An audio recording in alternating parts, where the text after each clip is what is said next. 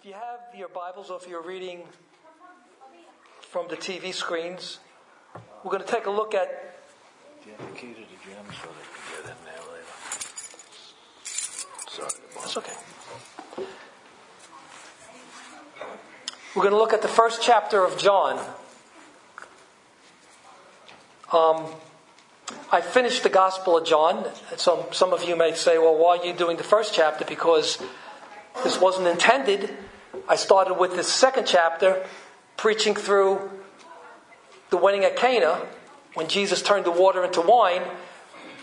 That's all I intended to preach on. This is about 6 years ago, and I found myself working my way through the whole Gospel of John, which I got a lot out of it.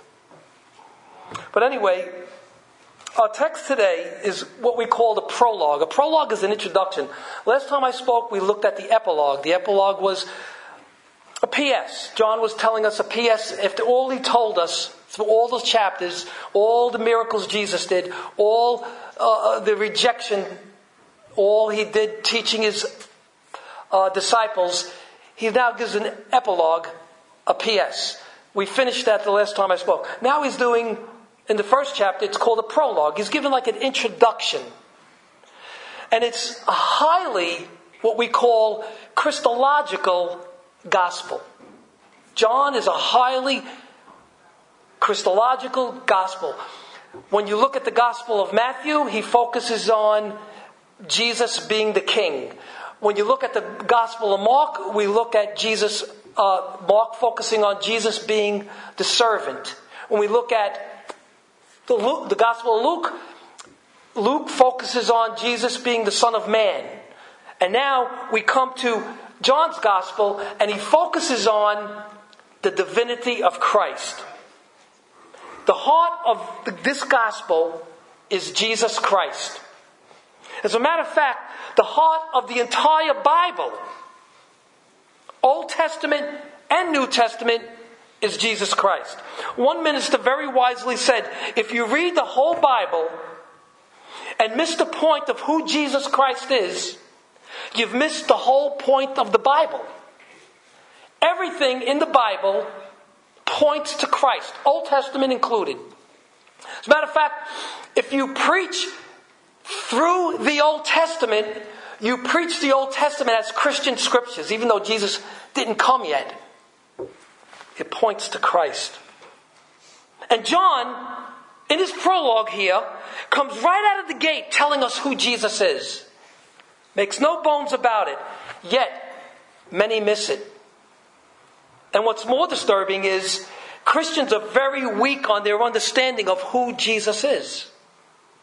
Now, you could say, well, I know Jesus is God. I believe that. But you need to get a deeper understanding of who Christ is. I need to get a deeper understanding of who Christ is. From the very first day I got saved 40 years ago, I understood who Jesus was, that he was divine. This wasn't just a man. He was a divine. He was the God-man. But we need to go into a deeper understanding. And my prayer is that after we study these verses, you will have a greater understanding of the person and work of Jesus Christ. Stand with me for the reading of God's Word, please. John chapter 1, verses 1 through 5.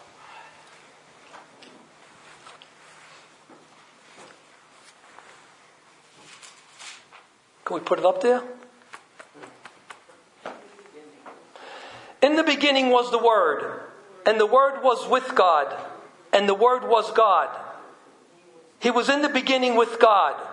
All things were made through him, and without him was not anything made that was made. In him was life, and the life was the light of men. The light shines in darkness, and the darkness has not overcome it. Please pray with me. Father, we thank you for this glorious 5 verses. We thank you for the Christological beauty that is in these 5 verses, Lord. Help us to understand even greater who Jesus is. Help us to understand it and let it lead us to worship the Savior even a greater way. In Christ's name we pray. Amen. You may be seated. I want to read a story from a commentary called what manner of man? And the story goes like this. When the first missionaries went to Japan, a young Japanese who wanted to learn English was given the Gospel of John to translate in his native language. In a short time, he became very restless and agitated. At last, he burst out with this question. Who is this man about whom I have been reading? This Jesus. You call him a man, but he must be God. An honest reading of the Gospel of John could only come to one conclusion, which is my proposition for you tonight. The Word, Jesus Christ, is very much God in every way. A little background. When the beloved disciple John wrote his Gospel, his 3 epistles and Revelation, John wrote the 5 of these, it was approximately between the year 80 and 95 AD. Approximately a 15-year span. We don't know exactly when he wrote it, but it was between that span. And one of the heresies John had to deal with back then was the seed form of Gnosticism. How many of you have ever heard of Gnosticism? The false teaching of Gnosticism. Okay, some of you have. Which basically said, there's many things that go through Gnosticism, but basically what they said was matter is evil and spirit is good. That's what they thought. In John's day, this heresy was only in seed form. In other words, it was just beginning. But even in seed form, there was this denial of the humanity of Christ. Now, it became full-blown in the 2nd century. But it was in seed form in John's day, and they were beginning to deny the humanity of Christ. After all, if matter is evil and spirit is good, and Jesus is good, Jesus therefore couldn't have a body. And that's the kind of heresy that was going on back then. What they were saying is, he's really a phantom, he's a ghost. He only looked like he had a body. And that's why, if you read the first epistle of John, the first chapter, the first verse, he said this. That which was from the beginning, and this is John the Apostle, that which was from the beginning, which we have heard, which we have seen with our eyes, which we looked upon and have touched with our hands concerning the word of life. He's saying, we heard him with our own ears. We've seen him with our own eyes. We looked upon him and have touched him with our own hands. You see, John was affirming Jesus' humanity, his physical reality. He was putting to rest back then any thought that Jesus didn't have a physical body. If one denies Jesus' humanity, you can't have a Savior that could atone for your sins. He had to have a body. In our text today, John also affirms the deity of Christ. He also had to be God. You see, this is who you're dealing with when it comes to Jesus Christ. Fully God, fully man. As Dr. R.C. Sproul used to say, truly God, truly man. Better than 100% God, 100% man. He was truly God and he was truly man. We don't deal much with Gnosticism today. Even most unbelievers believe in the historical Jesus Christ, that he was human, that he had a body. But what we deal with today, and this is where I want you to understand and learn and listen, what we deal with today is the denial of the doctrine of the deity of Jesus Christ. It's heresy to deny Jesus' humanity, and equally heretical to deny his divinity. This is nothing new. The church has been battling the denial of Christ's divinity from the very, very beginning of time. The Jews in Jesus' day didn't believe Jesus was God. And ever since then, there have always been false teachings that would deny the deity of Christ. For example, when we come to the 4th century, this heretical teaching of the denial of Jesus being fully God tried to work its way into the church. Arius, I don't know how many of you heard of Arius. He was the bishop of Alexandria in the early 4th century, around 325 AD.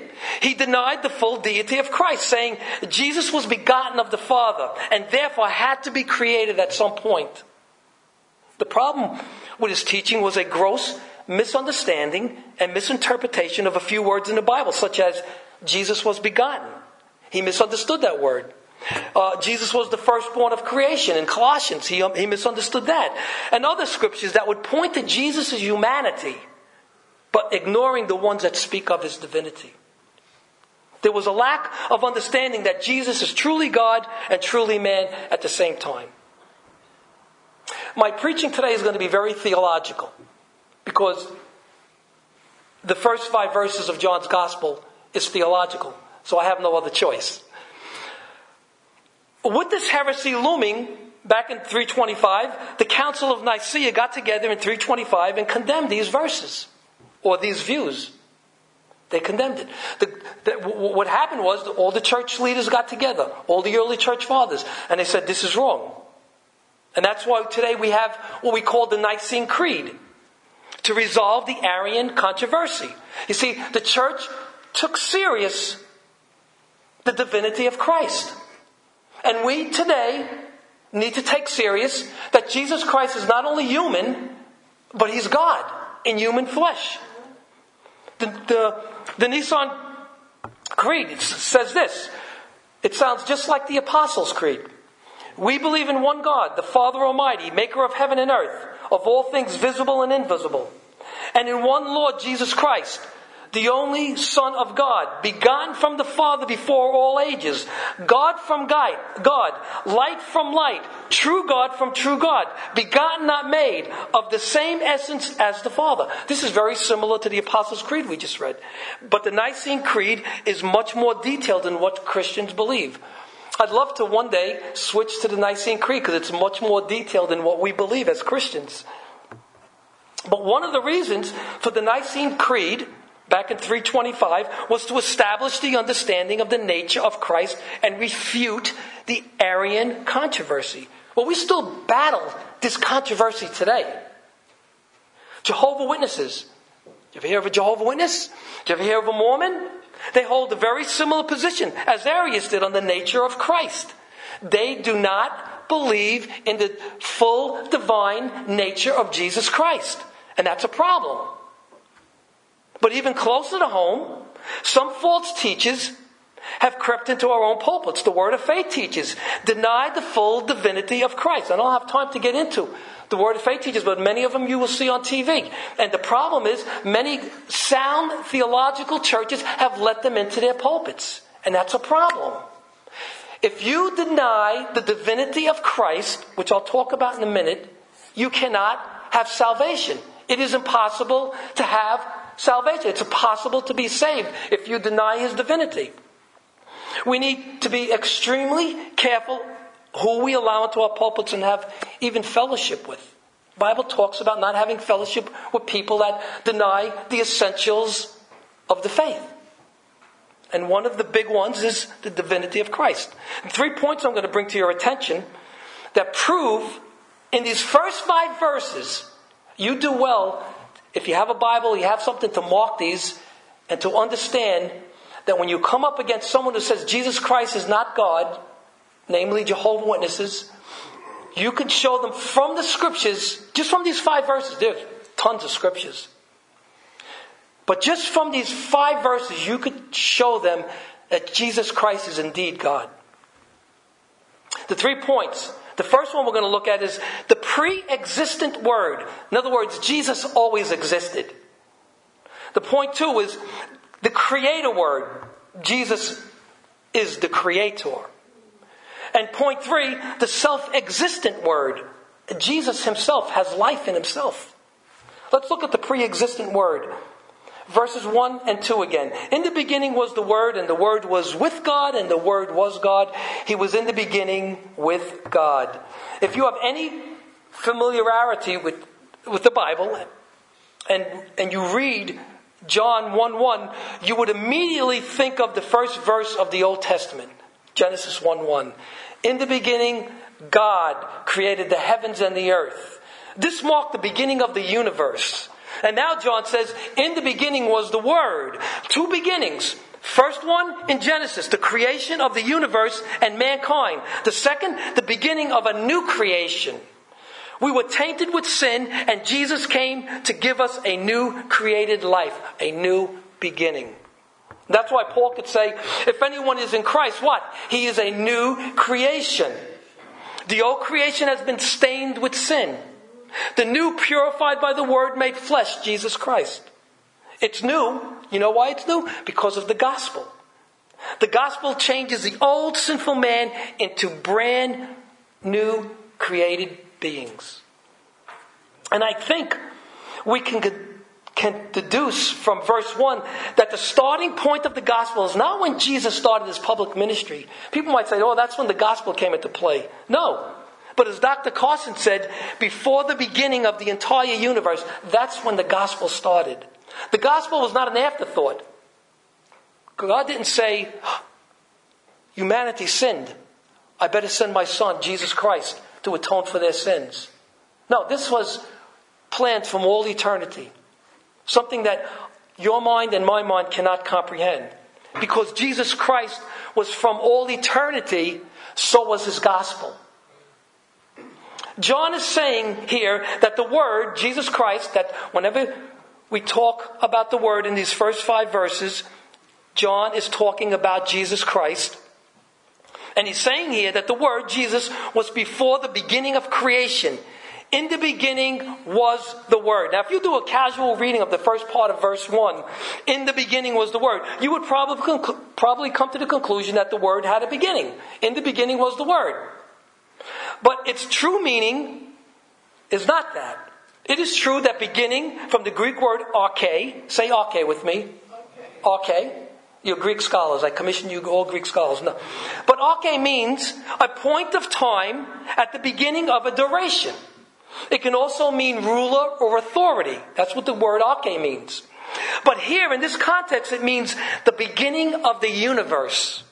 Again, doing a casual reading of this text, one can easily think that Jesus had a beginning. However, when we look at the rest of the verse, in the beginning was the Word. When you look at that a little closer, you'd realize something eternally different.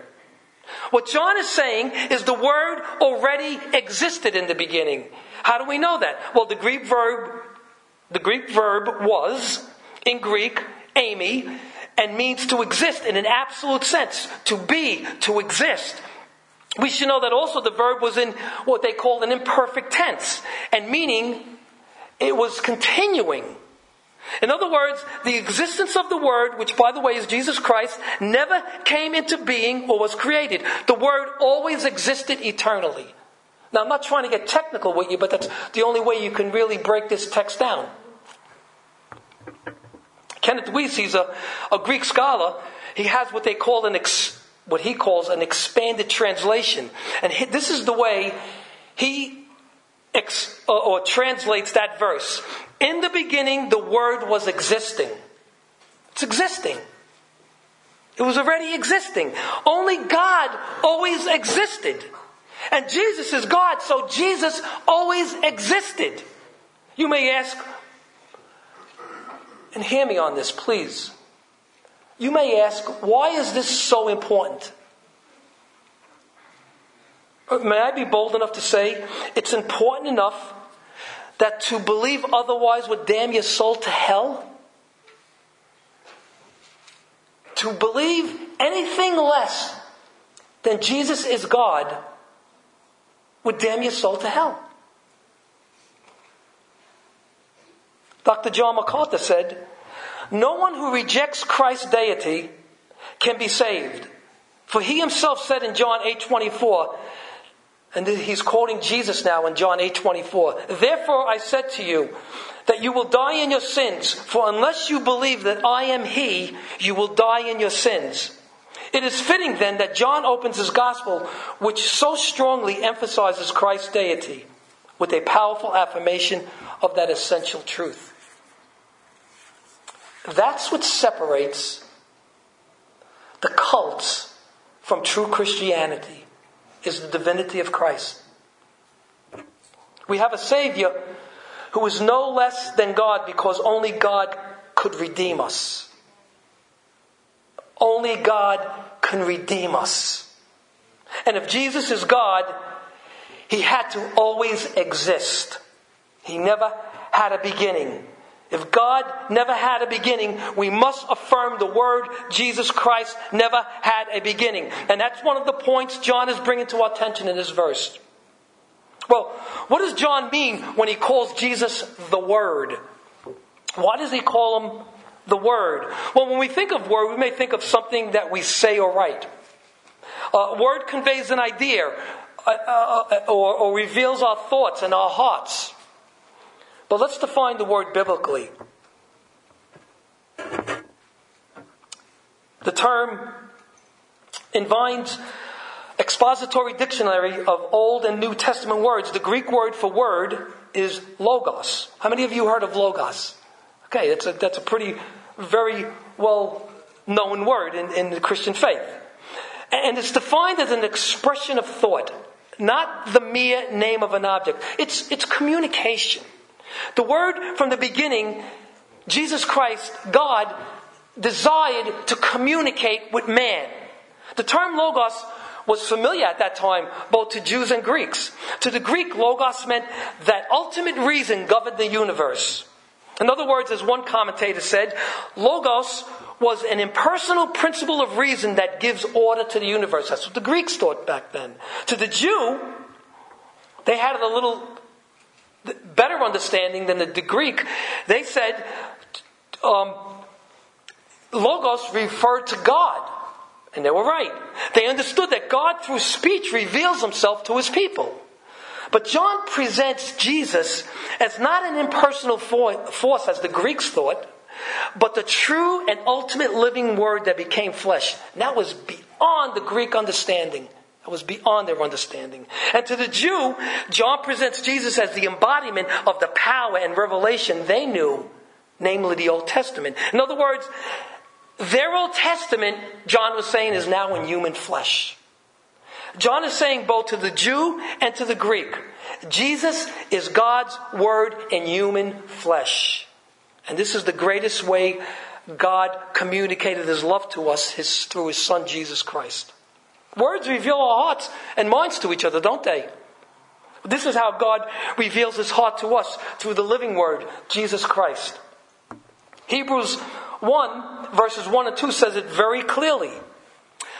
It says, long ago, at many times and in many ways, God spoke to our fathers by the prophets. And here's the key. But in these last days, he has spoken to us by his Son. Now, Jesus is God's final word to us. He's not going to give you any more revelation. The Word of God is Jesus Christ. Jesus Christ is the Word of God in human flesh. He's not going to give us any more revelation. If you want to know what God looks like, you look at Jesus. Find out what Jesus is like. Find out what God is like. You look at Jesus. Jesus told Philip, whoever has seen me has seen the Father. So it's necessary to understand that Jesus pre-existed. He wasn't created. Without going into the Old Testament, we see many scriptures, Jesus making pre-incarnate appearances, what theologians call Christophanies. A Christophany in the Old Testament was Christ taking on a body of an angel and appeared to his people to deal with his people. So we know he pre-existed. We even see pre-existent appearances in the Old Testament. Only God is eternal and Christ is God. Because he's eternal, logically, he had to pre-exist. In the beginning, the Word was existing. Another proof of the word's pre-existent state, John also shows us Christ's intimate fellowship with his Father from all eternity. Verse 1, the second half of verse 1 and verse 2 says, and the Word was what? With God. And then it says in verse 2, he was in the beginning with God. These two sentences in Greek mean more than just the word existed with God. Number one, it distinguishes the two, Father and Son. It carries the idea of Jesus being face to face continually towards God. We need to understand that even though Jesus was distinct from the Father, he was of the same essence. He was of the same nature. In other words, Jesus was equal with God in every way, but distinct in roles. Jesus Christ, the second person of the Blessed Trinity, experienced intimate fellowship with the Father from all eternity. By the way, every Christian who has been redeemed by the blood of Jesus Christ also experiences intimate fellowship with the Father and Son as they do. We are not divine, but we enjoy this fellowship with the Father and Son.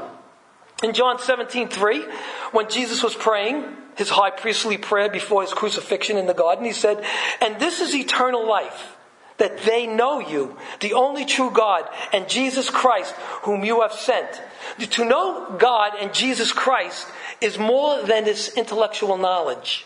It means a deep, intimate relationship. When a man and woman get married, they experience a deep, intimate relationship that only they can enjoy. Only by being born again by the Spirit of God can a person enjoy this intimacy as the Father and Son have enjoyed from all eternity. Jesus, being God, existed from all eternity and enjoyed deep fellowship with his Father. So how does John tell us Jesus pre-existed? By telling us he was always with God, but by also telling us Christ, the Word, is God. Verse 1, the third part of that verse says, "And the Word was God."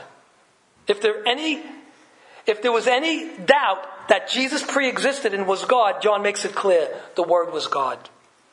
The Word was God. Now we come into a little controversy with the Jehovah's Witness. Jehovah's Witness in their New World Translation says in John 1:1, "In the beginning was the Word, and the Word was with God, and the Word was," and here's where they change it, "a God." Okay? So, and I have a copy of the New World Translation. So, it's a gross distortion of who Jesus is. He wasn't a God, a little bit divinity. Jesus, I'll sprinkle you with a little divine. No, he was fully God as much as the Father and the Holy Spirit. There's not one Greek scholar that would translate those words, a God, not one. I have many Greek references, many. You know, with computers now you have tons. But there's not one Greek scholar that would translate the word a God. But it shouldn't surprise us. You know why it shouldn't surprise us? Because the Jehovah's Witnesses don't understand the original Greek language. New Testament was written in Koine Greek. And the scholars understand that ancient Greek. Jehovah's Witnesses don't understand it. You know, the founder was Charles Taze Russell. When they pressed him, they took him to court and they pressed him, I guess this was back either the early 1900s or late 1800s, they pressed him, they said, "Do you know Greek?" And he said, "Oh yes, I do know Greek." And they must have held up a chart or something, and he couldn't read it. Then he said, "Well, I may have a little trouble understanding it." So then they asked him a third time, "Do you understand Greek?" And he said, "No." So the man was a liar. And I've talked to many Jehovah's Witnesses. I just recently had one in the summer in New Jersey. And you kind of feel sorry for them because they're like robots, they're like puppets. They tell you exactly what the Kingdom Hall tells them to tell you. Now they didn't know I was studying the book of John for 6 years. So they tried to challenge me on the book of John. But, when I kept bringing them back to Christ's divinity and they were denying the whole thing. And then finally they got so sick and tired of me, they walked away. He wasn't a God. He was God. And John made that abundantly clear.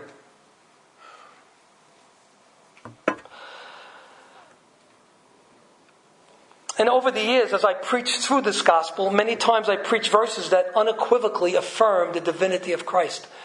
This is not just here in these first 5 verses. This is throughout the book of John. When he said to the Jews, if you don't believe that I am he is not in the original Greek.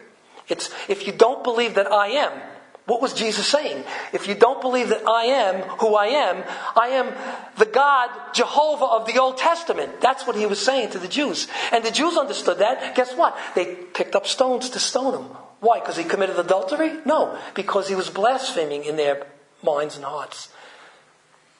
He was truly God, and you could see it through the whole Gospel of John. Point 1, the pre-existent Word. Christ pre-existed. He always existed. Point 2, the Creator Word. Verse 3. All things were made through him, and without him was not anything made that was made. So, from subatomic particles to the billions and billions of galaxies, Jesus created them all. Jesus was God's agent in creation. Everything you see, everything you taste and touch was created by the Savior. It says, without him, nothing was made. Nothing. Colossians 1, verses 16 and 17, Paul told the church, he said, for by him all things were created in heaven and on earth, visible and invisible, whether thrones or dominions or rulers or authorities. All things were created through him and for him. And he is before all things. And in him all things hold together. And Hebrews chapter 1, verses 1 and 2, the writer of Hebrews says, long ago, at many times and in many ways, God spoke to our fathers by the prophets. But in these last days, he has spoken to us by his Son, whom he has appointed the heir of all things, through whom also he created the world. May I say to you that you are being held together by Christ. As a matter of fact, the whole universe is being held together by the one who made it. If Jesus were to let go of his holding of the universe, we would instantaneously disintegrate. Instantaneously. In him, all things hold together. Paul said in Acts 17, verses 24 and 25, he says, the God who made the world and everything in it, being Lord of heaven and earth, does not live in temples made by men, nor is he served by human hands as though he needed anything, since he himself gives all mankind life and breath and everything. And Paul was quoting a Cretan poet in Acts 17:27 and said, in him we live and move and have our being. By the way, even pagans noticed the creation of Almighty God. The heavens declare the glory of God, and the sky above proclaim his handiwork, as Psalm 19 tells us. Every human being will be without excuse on the day of judgment. The one who rejected the gospel obviously is without excuse because he had the gospel and rejected it. But even the ones who never heard the gospel will be without excuse because creation speaks of God, which Jesus created, which theologians call general revelation. That we have general revelation. Everybody has general revelation. You cannot look at the sky and see the grandeur and the beauty, the mountains, and say there's no God. You can't. Romans 1:20 says, for his invisible attributes, namely his eternal power and divine nature, have been clearly perceived ever since the creation of the world in the things that have been made, so they are without excuse. Christ, the Word, is the Creator. And through his creation we see God's existence, his power, his divine nature, etc. We understand the Creator of the Word, the Creator Word, is no less than God. Jesus Christ, the Creator Word, is God. When I go upstate and I see the magnificent mountains and rivers and lakes, And at night I look up into the sky and see the stars, the moon, and some planets sometimes we even see. Or look at the sunsets. Or when I'm down at the shore and I see the awesome, powerful waves rolling in, I'm stunned at the awesome power of God, and it compels me to worship and glorify God. Let the Savior, who not only created you and the universe and then saved you from your sin, bring you to a place of deep worship. Christ the Creator in Genesis 1 and Christ the Creator of your new created life deserves all your heart and worship. He's God. Only God can create. Jesus is God the Creator. Point 1, the pre-existent Word. He always existed. Point 2, the Creator Word wasn't created but was the Creator. And point 3, the self-existent Word. He has life in himself. Nothing outside of him is keeping him alive. Verses 4 and 5. In him was life, and the life was the light of men. The light shines in darkness, and the darkness has not overcome it. Another point of the Word being God is Jesus is self-existent. Verse 3 speaks of Christ, Christ the Word as Creator. But all that came into existence from him, all that he created, was because of the life in him. He has life in himself. The word life in Greek is Zoe. Say Zoe with me. Zoe. Okay, you're Greek scholars now. Remember that. And it means to be alive. It means to live. It means to life. In John's Gospel, the word Zoe, life, is used about 36 times, which mainly refers to eternal life. You think he's trying to make a point 36 times? I think so. All life flows from the author of life. Dr. Kenneth Gengale in his commentary said, Jesus Christ the Creator provides physical life. Jesus Christ the Redeemer provides spiritual life. And Jesus Christ the Savior provides eternal life. In him was life. Jesus said in John 5:26, for as the Father has life in himself, so he has granted the Son to have life in himself. You see, in his divinity, Jesus always had life in himself. But in his humanity, when he voluntarily gave up his independent use of his divine attributes, the Father gave him authority to give physical and spiritual life to whom he willed. And as you read through the Gospels, Jesus did just that. He told men their sins are forgiven. He raised Lazarus from the dead. He gave spiritual life and physical life to whom he pleased. Jesus created all things, and all things exist because life is in him. Christ has life in himself. He is self-existing. Nothing keeps him alive. He's the author of life. All life flows out of him. He provides physical, spiritual, and eternal life because, once again, life is in him. We exist, we live, we have life because Christ sustains us with life.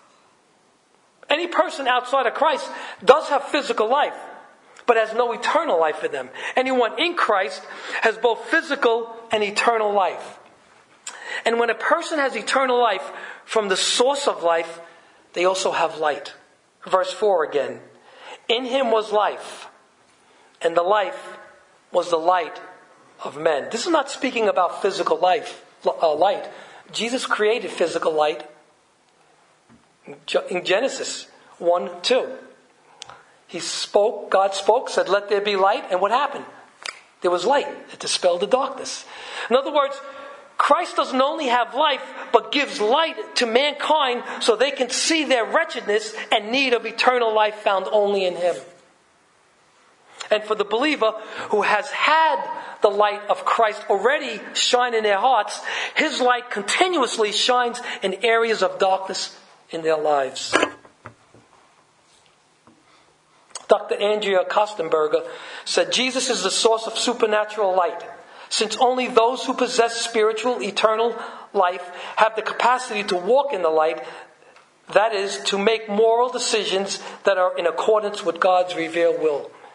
You and I not only could never be saved apart from the light of Christ, But as Christians, we could never make those right decisions unless the light of Christ is consistently shining in our hearts. Jesus said in John 8:12, he said, I am the light of the world. Whoever follows me will not walk in darkness, but will have the light of life. This is the same one in Genesis 1:3 who said, let there be light, and there was light. Anyone who follows Jesus Christ will not walk in darkness. You know that, right? But will have the light of life. Jesus is the source of physical and spiritual light. And Psalm 119:105 says, your word is a lamp to my feet and a light for my path. Now, I always quote this verse because I know outside of Christ, I am walking in darkness. I know it. We don't have the physical Jesus with us here, but we have His Word to guide us and His Holy Spirit to empower us and to give us spiritual light when we read His Word. John, if you haven't noticed, some of you may have noticed, if you read his Gospel, if you read 1st, 2nd, and 3rd John, he frequently uses contrasts. That's John's M.O. Life, death, light, darkness. And there's no exception here in verse 5. Verse 5 tells us, the light shines in darkness, and the darkness has not overcome it. Darkness. What does he mean about darkness? He's speaking about the lost world in spiritual darkness. Outside of Christ, the world is in spiritual darkness. Genesis tells us that darkness was over the face of the earth. And God said, let there be light, and there was light. Christ dispelled the physical darkness with physical light when He created it. Christ, the light of the world, dispels spiritual darkness with the glorious light of His gospel. No power, no person in hell can extinguish the light of Christ. Do you ever light a candle in a dark room or a flashlight? Darkness is dispelled immediately. Darkness can never overcome light. Never. But light always dispels darkness. And the reason why anyone remains in darkness is not because the light fails to shine, but they reject the light because they don't want their evil deeds exposed, as John tells us in his 3rd chapter. When the light of Christ comes into our lives, you know what happens? Our evil deeds are exposed. They're revealed. And we cannot hide anymore. When I came to faith in Christ, that's what happened to me. All my evil deeds came to light. And Christ dealt with them. But He forgave me for every one of them. When Christ came to His own people, Israel, they didn't receive Him. John 1:11. He came to His own, and His own people did not receive Him. It's no different today. No different today. Many still reject the light and remain in darkness. But you and I, as Christians, reflect the light of Christ. John presented to us 3 proofs from these 5 verses. The Word, Jesus Christ, is very much God in every way. He always existed. He is the Creator. And He is self-existent. And sometimes, when I do a study like this, sometimes I have to stop and just think how awesome He is. And it leads me to want to worship Him. And sometimes, when I'm doing a study like this, or even doing a casual reading of this, I want to say to the world, when it comes to Jesus, do you know who you're dealing with? I had a friend, Gene Foster. If you look him up online, he played for the San Diego Chargers. And he was our dispatcher.